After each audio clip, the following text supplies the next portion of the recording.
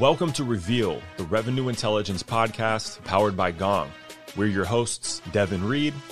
And I'm Sheena Badani. Revenue intelligence is a new way of operating based on customer reality instead of opinions, making data-driven decisions based on facts instead of opinions or guesswork. And it's made up of three success pillars: people intelligence, deal intelligence, and market intelligence. You know, the things all revenue teams need and care about. Every week, we interview senior revenue professionals and share their stories and insights on how they leverage revenue intelligence to drive success and win their market. You'll hear how modern go-to-market teams win as a team, close revenue with critical deal insight, and execute their strategic initiatives, plus all the challenges that come along with it.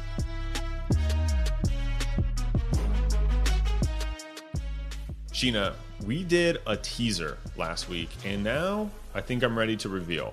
Should we reveal what it is? Oh, yes. I love revealing things. So this Wednesday, we are going to launch our 4-part series where we have special episodes dropping on Wednesdays with our new friends over at the Advanced Selling Podcast. So what we did, we took a unique spin on this. This one's pretty fun. So here's what we're doing. You know, Gong, we love our data. And so what we did was opinions versus reality. So the ASP folks, Advanced Selling Podcast, we are going to go to their podcast and they're going to drop special episodes where we talk about the opinions of different sales topics. Things like, is it good or bad or neither to curse on a sales call? Should you be using slides on your discovery calls and other such questions? Then we're going to do an intermission. We're going to break and we're going to come over to the Reveal podcast on Wednesdays. And we're going to share the reality, the data that we have to say which of those things are true, which of those things are false, and how you as a sales professional, as a sales leader, can be more effective. I loved all of that. Reality, show me that reality. And Bill and Brian are, if you listen to their podcast, they're great. You know what you're going to get. They are experts in all things sales. They've been doing this podcast for decades. I forgot. We talked about how long they've been doing this in the show. The line they say is they are the longest running sales podcast in the history of podcasting. That's what they say. I don't know if that's decades or just one decade, but it's been a while. But they're awesome and they're tons of fun. What I really like about working with them is the camaraderie that they have with each other. Mm-hmm. They have fun with each other. We had fun with them, and we hope that while you listen, you enjoy each of these little mini episodes too.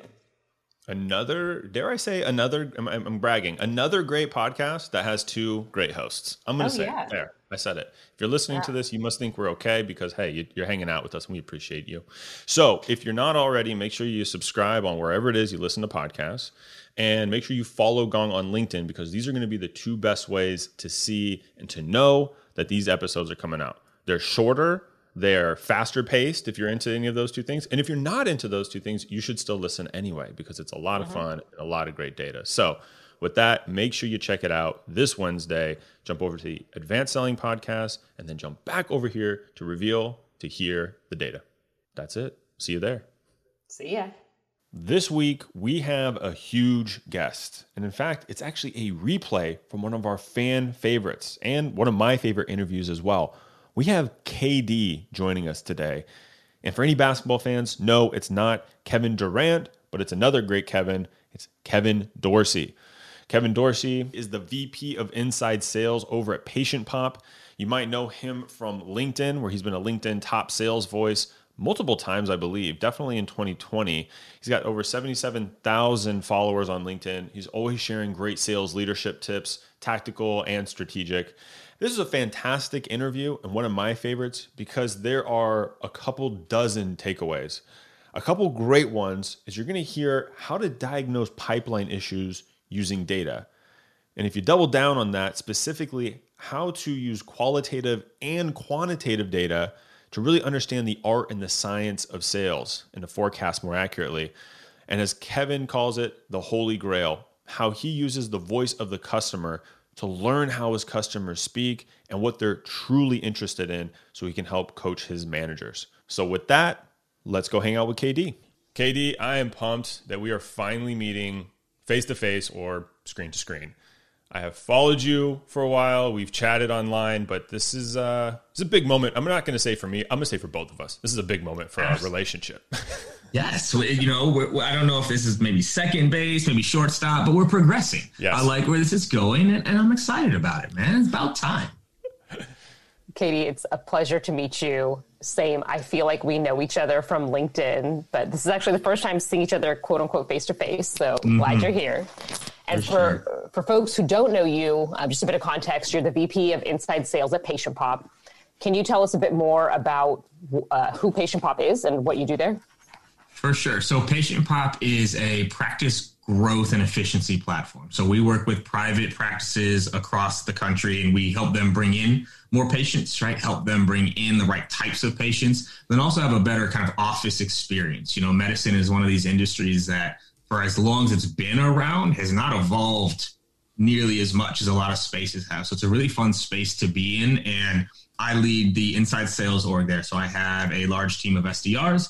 I have a large team of closers as well, with some channel people in there too. And then the field, kind of like I work with the field org through my SDR. So my team's about just over 100 now and still growing. And I love what I do. Well, I can tell you love what you do because you're on Patreon, you're active on LinkedIn, you're big on coaching, personal development. You're constantly talking about books that you read, books that you buy, which I appreciate.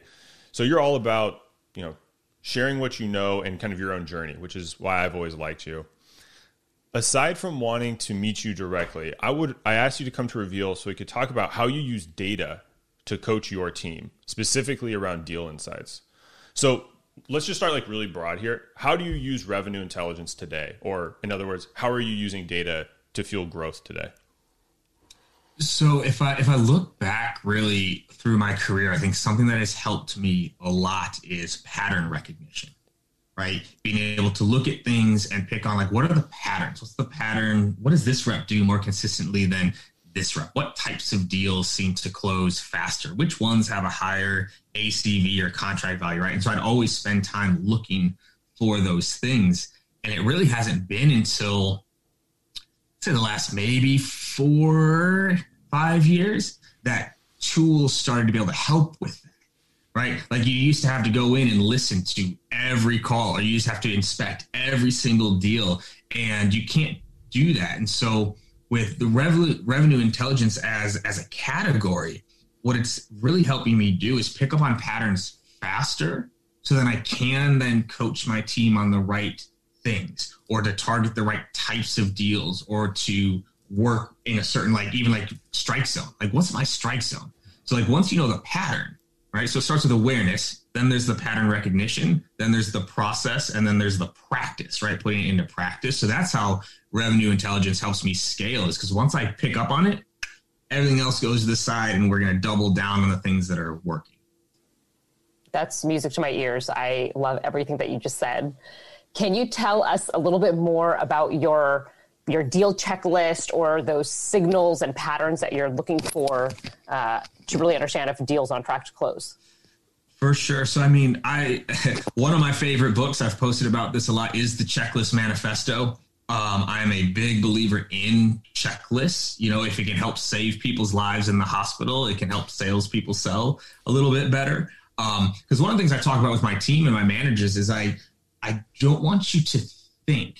I want you to be able to listen, right? The more time we spend thinking, right, we're not listening to what the prospect is saying to us. And so I'm a big believer in checklists, right? So I have a call scorecard, right, which maps out, like, here are the things that we know lead to a great discovery. And if we miss these things, we know we have a less likely chance of closing that deal.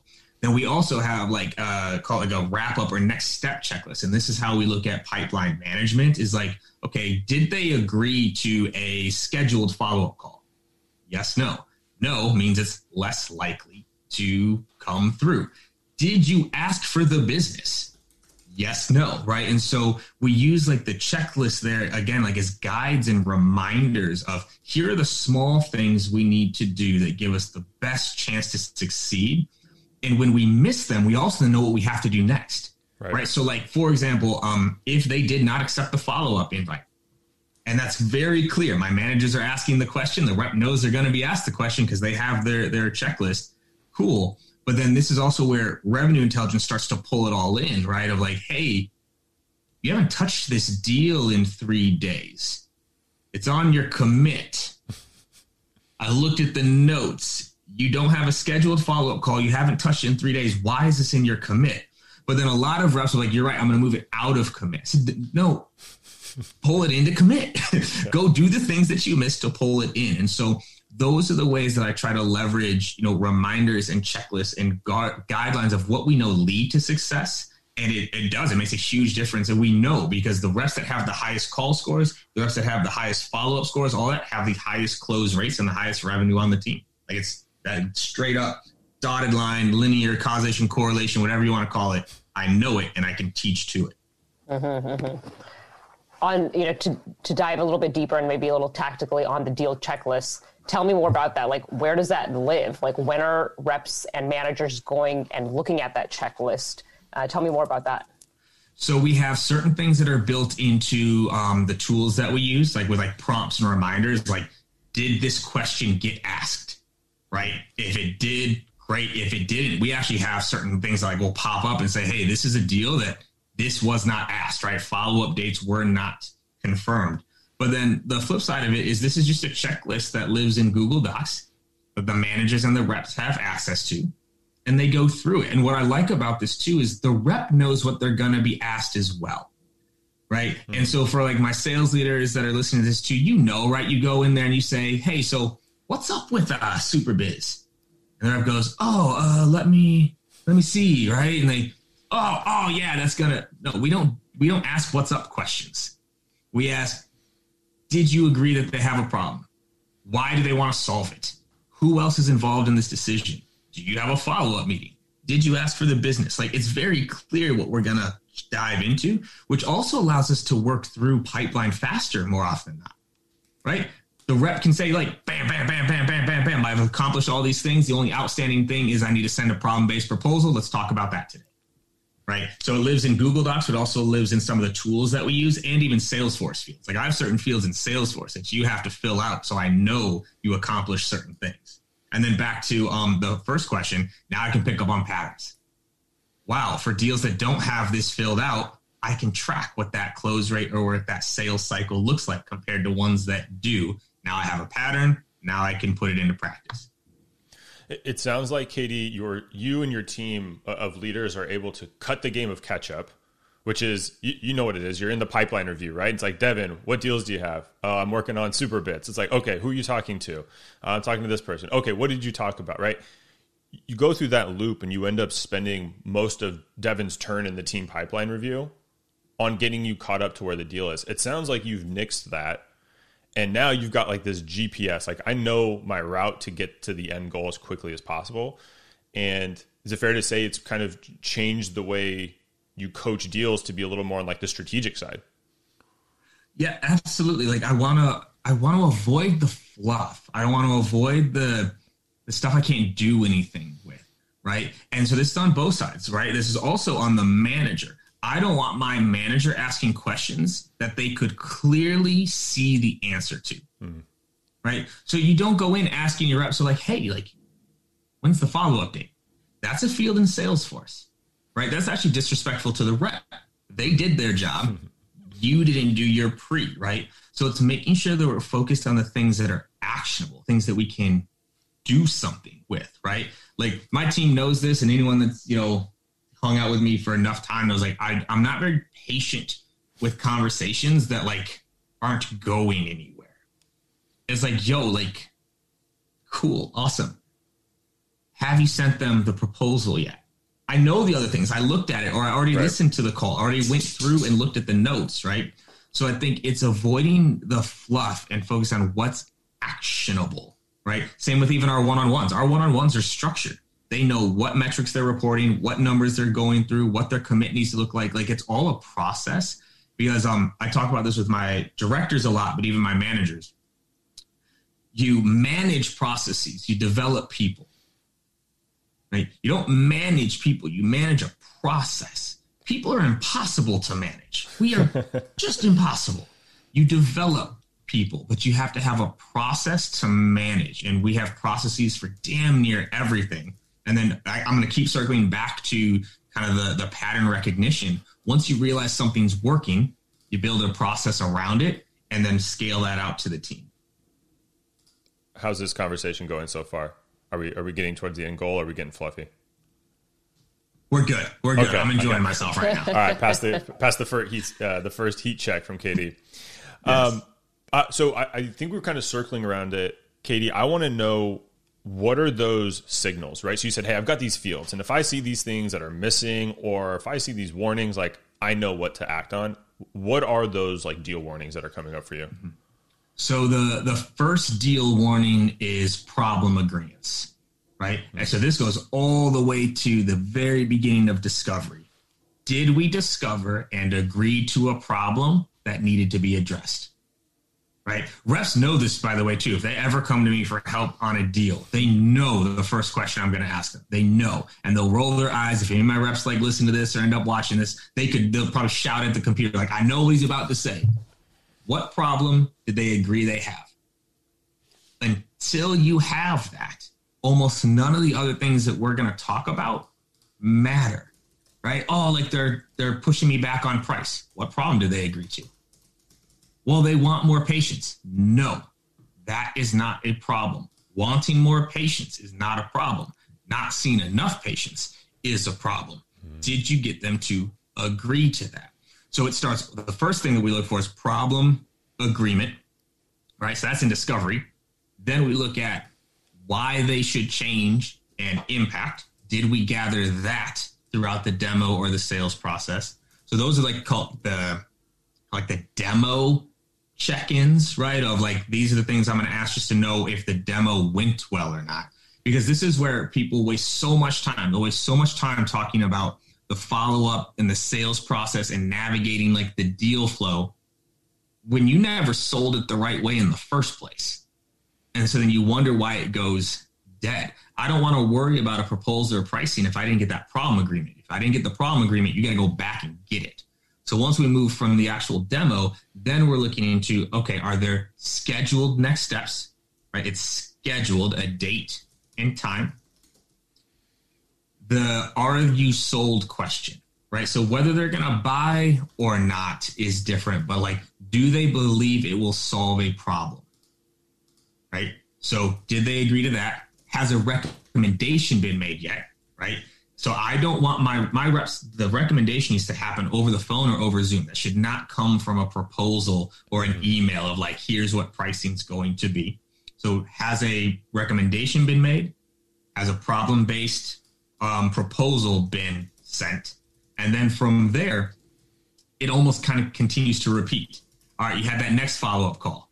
All right. Right. Did you reconfirm that they had the problem? Did you reconfirm they were sold? Did you resell them on what we're going to do? Did you make a secondary recommendation? Did you update the problem-based proposal? Schedule next steps. And that becomes like the ongoing process that we go through.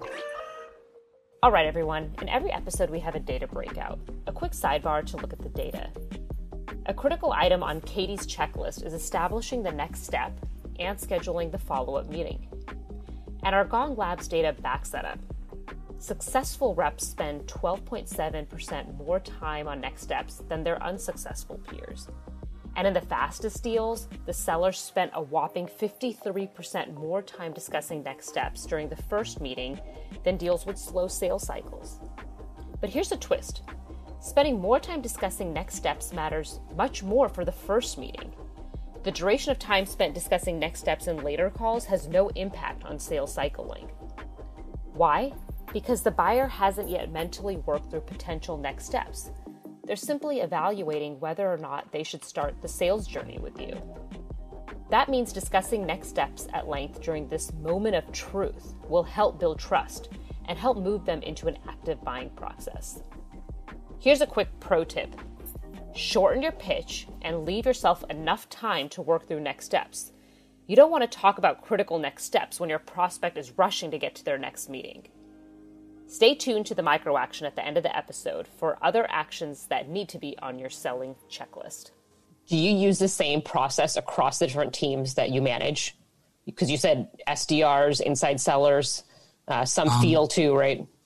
So So I guess, yes, same process, different checklists, if that makes sense. Yeah. Right. So like my SDRs also have like a checklist of reminders that they're supposed to go through. Right. Like, so if you can tell, like I have processes that are similar, but then tailored to the role that's going in. Because also, by the way, the things I'm talking about, do you think I maybe also have checklists and processes for my managers? Right? Like I've got checklists and processes for them too. So we have this thing called the issue diagnosis chart, right? Where it's like, okay, someone's struggling with close rate. Here are all the things you need to go look for. Right? To give them that guardrail, right? To say, okay, well, you can't, like, people get this wrong all the time. And it's something that's been fun watching, you know, all the content that y'all put out around like revenue intelligence, because everyone loves to focus on revenue and they forget the intelligence part, right? We need more revenue. If it were that easy, like I wouldn't have a job. Hey guys, need more revenue, go get it. Right. And you know this, you talk to a lot of sales leaders. Like there are a lot of sales leaders that still lead that way. Yo, we need more revenue. Where are we at? Where are we at? And you're like, oh, I found some. There's the revenue tree. I just went and picked some revenue out. Yeah. You can't do it. So now people are starting to at least get a little bit more mathematical. Okay, well, we need to bring our close rates up. Go get it. How? How are you going to bring it up? Right. And so we have the issue diagnosis chart, and then we follow a system that we made internally called BPS, behaviors, process, or skill. So say someone's close rate is low. You went through your checklist to identify why. Is it a behavior problem? Meaning they're just not doing it. It's a process problem. Meaning we haven't taught them, we haven't trained them, we haven't documented it, it's inefficient. Or is it a skill problem? They're doing it, but they're just bad at it. This is what then gives them the tools to say, okay, this is what I'm fixing to then bring that number up, right? So this goes all the way to the manager level as well. I love that, because at the end of the day, I think the number one like vehicle to get everything that you're talking about is visibility. Right. If you can see what's going on, I've got a list for you. I've got a process. The process even has checks and balances where if the process is broken, the process will, you know what I mean? Like it's like waterproof here. I love it. I'm just kind of thinking through the BPS aspect, where I have to imagine it also makes your managers and directors more efficient. I'm not wasting time trying to figure out what might be the cause. I've got a list, and it's like, look, if it's behavior, that's a very different conversation than, hey, KD, I think there's a process gap. Or, hey, let's have an hour-long call on Friday afternoon with a beer and talk about this skill, because I think your discovery might be actually a little off. Yeah, it's everything, you know, everything eventually can be measured. And I'm not trying to say, you know, this is all science and no art. But like you can tell if someone's doing something well or not, right? Are you asking this question, right? I can go in and I can type in the question I'm looking for and see if you're doing it or not. I couldn't do that back in the day, right? Like I had to go and listen to every single one. But even with my managers, right? So say we're using Discovery. If that's where something's broken, I don't need them to listen to a full call. You're only listening to Discovery because that's what's broken, right? And so many managers, they try to do all of it. They try to fix everything. They try to give too much feedback versus, okay, close rate's low. I went through my checklist. I realized we're not asking for the upfront agreement on almost all of our demos. So this is what we're going to be practicing for the next 3 to 4 weeks till we get it down. Okay, we did it. Shoot, close rate didn't still come up. We got to go to the next thing, right? And so it allows them to focus on the right things. And again, this checklist that I've built, where does it come from? Patterns. We know, like, okay, if you could step into any sales org in this country, and if I said someone's struggling with closing deals, there's going to be a certain amount of things that you would look for. Right. That's just patterns that you've built, right? And so that's what's fun with technology is it's getting closer and closer, you know, like pick up on some of these patterns even more so. And I can't wait till it's all the way there, because then I can just point at people. Hey, go do that thing. Go do it. We figured it out already. So we'll see. We'll see. in order to make sure that your reps are productive, that they're hitting their numbers, that they're being their best, what are some warning signals or patterns that you use to understand whether they're on track or off track? So that's just when I get into math, right? So we look at revenue, like, and you can actually ask my team this. I hardly ever talk about revenue, ever, because revenue is the last part of everything else that we do, right? So we have certain skill-based metrics that we measure, and they all lead up to revenue, right? So I have revenue. Cool. What's your average contract value? What's your average seats per deal? What is your sales cycle? What is your close rate? What is your show rate? What is your connect rate? And what is your conversion rate? And then what's your activity? And so we look at that full process to see if someone's on track or not, right? And that's also then where we find out which levers we need to pull, right? So I built a calculator for my team. Like, my reps know, like, to the dial what they need to do to get to their number, right? Or, you know what, shoot, I don't want to make 120 calls today, but if I could bring my close rate up from 20% to 30%, I don't have to do that. And so then that's how we can map some of our coaching plans to it. So that's how I look to see if a rep's being productive. Is, are there skill-based metrics within the range I want them to be, right? And then if they are, does the activity match to get them to their end goal, right? At that point, it gets actually pretty simple. There are often times where I can look at a rep and say, I know where you're going to finish. If you keep doing what you're doing right now, I know where you're going to finish. And the only way you'll beat the number I'm putting in front of you is if you get lucky. But at that point, it does become mathematical, right? If your close rate's 30% and you only run 5 demos, how many deals are you going to close? Right. 1. Because you can't close 1.5 deals, and it doesn't round up. So you're only going to close 1 with a 30% close rate on 5. All right, that's where all these spreadsheet forecasts always break, is they include the decimals. You can't close 1.42 deals. It doesn't work that way. Very true. So, very true. I don't know if you're a gambling man, Katie, but I imagine you in Vegas. Like, you might be one of the few people beating Vegas when it comes to, like, sports betting. And I don't calculating over under. So funny enough on that, though, is I'm actually not good for Vegas because of what I said earlier on in this conversation. I'm not patient enough. I'm not patient enough, like, in those. And also, too, if you can imagine, might be somewhat of a control freak. And so gambling is not my thing. Math is. And so if it's a game of math, if it's a game of, like, true calculatable odds, I'm for those types of things. But, like, I got to stay out of Vegas, man. Nothing good happens for me when I go to that city. So I'm good. I'm good. I'm with you. It sounds like maybe one day counting cards, but not betting on the Super Bowl. Exactly. Right. Exactly. I really love your scientific approach and how you take what could be like a complex or vague problem for the business or for a manager, and, like, you break it down, like, you keep peeling the onion, like, what's the next question, like, these are the 4 variables that will roll up to, you know, this one metric that we're looking at, and making it easier to digest for everybody on the team. Like, I think it's a really, really great, solid approach. It helps, right? It helps speed things up. It helps give people direction, right? Like, it can be overwhelming.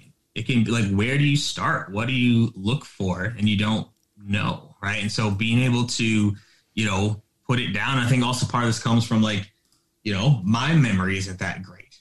So having a checklist helps me a lot, right? And it makes it so, all right, this is easy to do and to go through.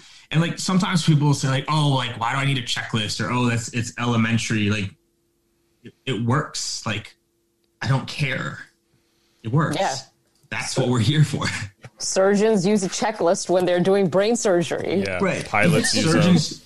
Thank you. Right. Like, and I've had this argument. Wait, okay. So a brain surgeon uses it. A jet fighter uses it. But, Miss AE doesn't need to use this. Like, we're better than that. Get out of here. Let's go.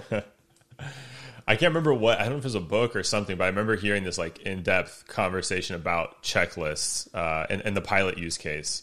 And they're just religious about it. There's no exception because, like you said, they know this process works. And if you break the pattern, you're just opening up risk and it's unnecessary. So there's the classic story. I think it was either the Rolling Stones or AC/DC. I can't remember which group it was, but they talked about how they had these crazy like backstage demands, right? Of like, I want a bowl full of just, the purple M&Ms, and I want like, and it's so funny because for the longest time that story got told in a way that made them sound like neurotic, right? Like, who are these stars to ask for these stupid types of things? Until it finally came out why they did it, right? They had set lists, right, that included pyrotechnics, fireworks, sparks, news, all those things. So they added those things in so they would know if everything was accomplished. Because if they walked into that dressing room and they saw a bowl full of all Skittles, they know something was missed on that entire set list, right? So it wasn't just them being neurotic, like we're a star and we want these crazy little things done for us. It was like, I don't want to step on that stage and get blown up because your attention to detail wasn't there. And I've always loved like that story because what I preach to my managers is I don't want you to be micromanagers. I want you to be micro aware.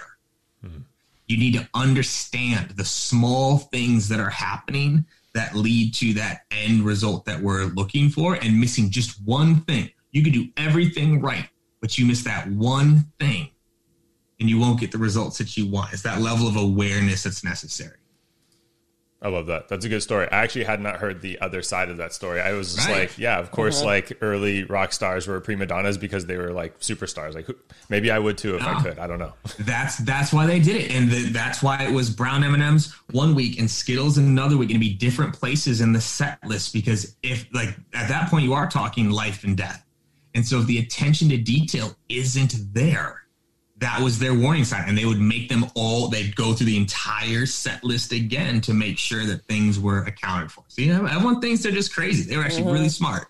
No, they were crazy. They were crazy and smart. Let's be honest. Like they were crazy for sure. So of all the things, you're clearly data minded, right? We've got process. What's the most surprising thing that you've discovered about, you, your team, your business by looking at data? So I think there's a lot, honestly, because we look at these things all the time, and like I'm gonna lump behavior into data a little bit here too. But like for example, when we're building our demos and our scripts and our outbound emails, things like that, like something that matters a lot to me is using the language of our customers, right? Using the language of our prospects. No, I'm not hating on marketing, but unless you're selling to marketers, you don't know the language of the prospect. You talk differently. Same with salespeople. We say type of things all day long that make no sense. So I'll go in and I'll listen to calls to find out when the prospect says, wow. When does the prospect say, I didn't know that? When does the prospect say, oh, cool. Wait, really? Could you show me that again? Awesome, right? It's so funny. A lot of sales leaders will go in to listen to calls and like pick out the filler words like cool, awesome, sweet. And they're listening to the rep. And they tell the rep to stop saying those things. I'm listening to the prospect, right? And so one of the things that we found, for example, was we'd get way more engagement and way more, participation around reviews, right? When we start talking about doctor reviews. But at the time, that was part 3 of the demo. So what do you think we did with that? We moved that up into the demo. We start there now, and we saw close rates come up accordingly, right? We also found out that one of our top reps consistently asked a question, how can we get this done? How can we get this done? She had a close rate almost 2x higher than everybody else. And it's not just because of that question. Sure. But that question, how can we get this done?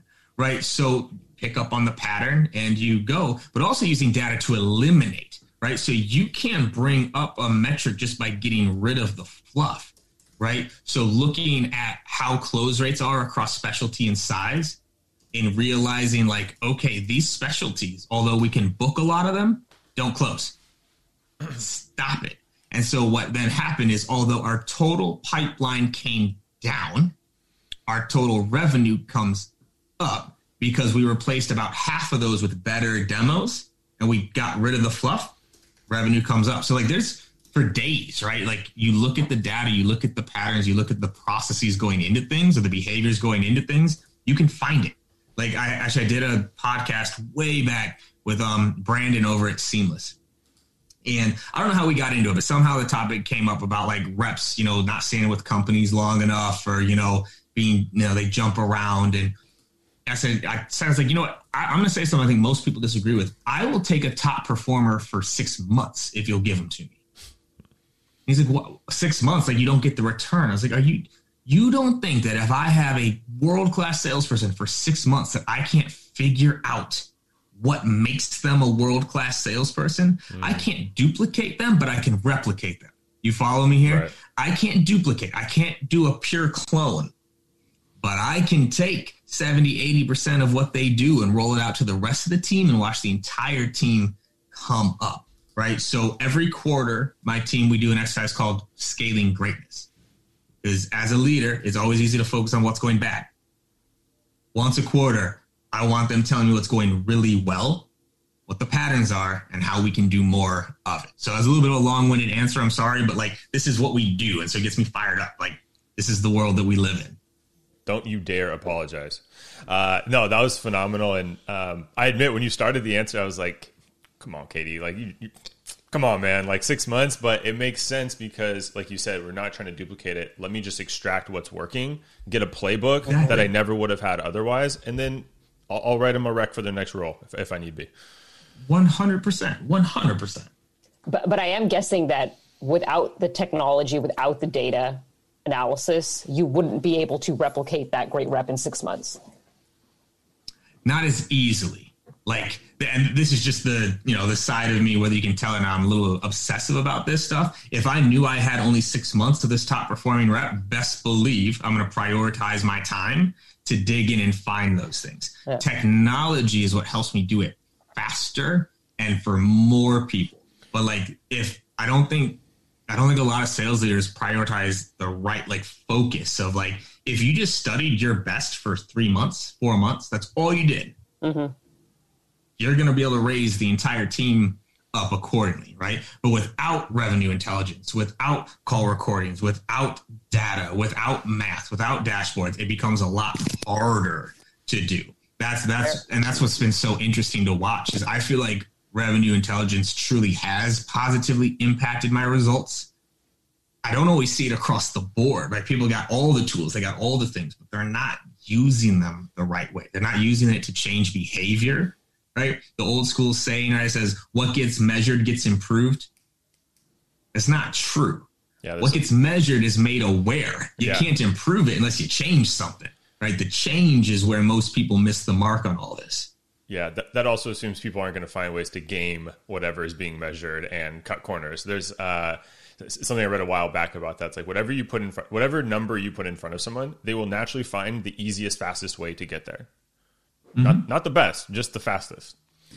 Yeah, absolutely. We are a very interesting creature as human beings, right? Like that is our biggest benefit and our biggest flaw is our desire for the easy path. Mm-hmm. Almost every grand invention we've ever made is around simplifying, speeding up, or making something easier, right? So our desire for it is great, but it also then as a species, it also holds us back often from being as great as we can be because we just try to find the easy way, whereas just 10% more effort, we would have gotten the end result we wanted, but we don't because we're always trying to find the shortest path to it. So pros and cons, man, we are an interesting species. We are an interesting species. I don't think this whole industry around technology would even exist if we didn't have that, as an innate part of ourselves. Right. And that's where you see, I think, the divide in this industry. You have people just relying on tech while not developing the skill. Mm. The tech can't replace skill. It has to amplify it. And you're not seeing that yet, right? What's happened a lot with tech, even revenue intelligence, is it's in the category in itself, enablement.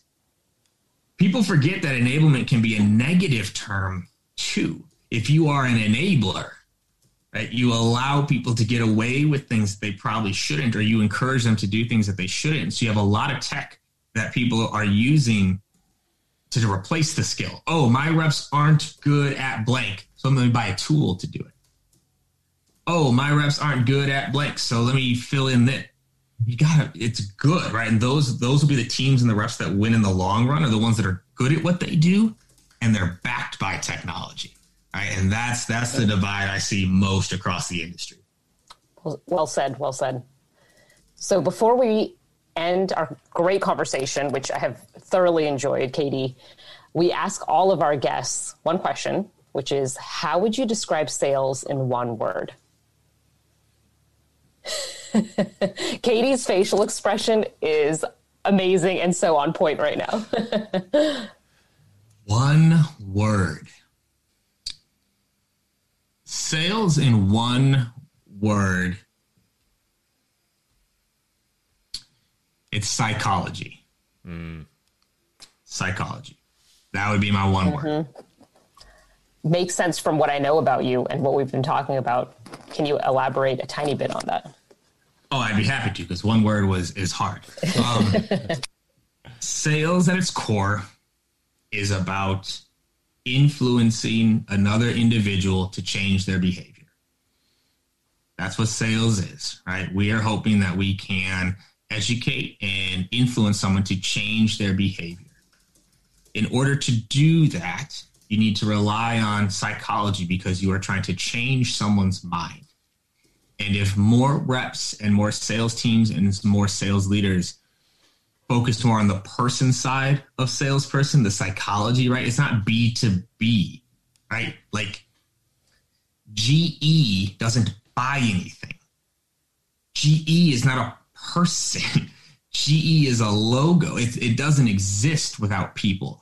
And so that's why I say sales is psychology, because you are changing people's minds. No matter what tool you use, what product you sell, anything. If you can't change someone's mind, there is no purchase. So that's why I think sales is psychology. And if we remembered why people make decisions and why people will change, what matters to people, what matters for their goals, that's why psychology to me is what sales is. Everything else builds up to eventually conversation between two individuals where someone has to agree to change. That comes from psychology. Terrific explanation. Love it. Great end to this conversation. Hell yeah. Katie, for folks who can't get enough and already know who you are, or this is their first time hearing about you, where can or should they go to, I don't know, stay connected, get more of your content, hear what you have to say? So you can follow me on LinkedIn. I don't have any of the other social channels, so no Snap, Twitter, TikTok, whatever. I don't know what all the kids are on anymore. I got LinkedIn. That's all I got. So you can follow me on LinkedIn. I do have a podcast called Live Better, Sell Better. I have a Patreon group where I do, like hour-long trainings and AMAs, like just like heavy content on Patreon. It's called Inside Sales Excellence. I have a course on Udemy now called B2B Sales Masterclass. Nice. Just trying to put it all out there for people, because I believe people are hungry for more of the how. They're hungry for more of like the actual tactical insights, not just like kind of like the fluffy posts. So that's where you can find me. LinkedIn, Patreon, Live Better, Sell Better, Inside Sales Excellence. Let's go, baby. Good times. There we go. Thanks, Katie. We appreciate it. Thank you for your expertise. Thanks for keeping it real. And I'm sure I will see you sooner than later again, hopefully in person, but at least on LinkedIn.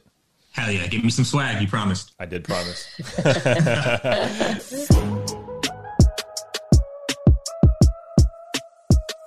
Every week, we like to bring you a micro action, something you can think about or put into play today. Katie is a big believer in using a selling checklist, a guide that reminds reps of the small things they need to do to give them the best chance at success. Ask yourself what those specific actions are for you. Things like, did they agree to schedule a follow-up call? Did you ask for the business? Has a problem-based proposal been sent? But of all of these questions, Katie says that one is most important. What problem did the prospect agree they have? Agreement about the problem is the lever that moves deals forward. Without it, none of the other details will matter nearly as much.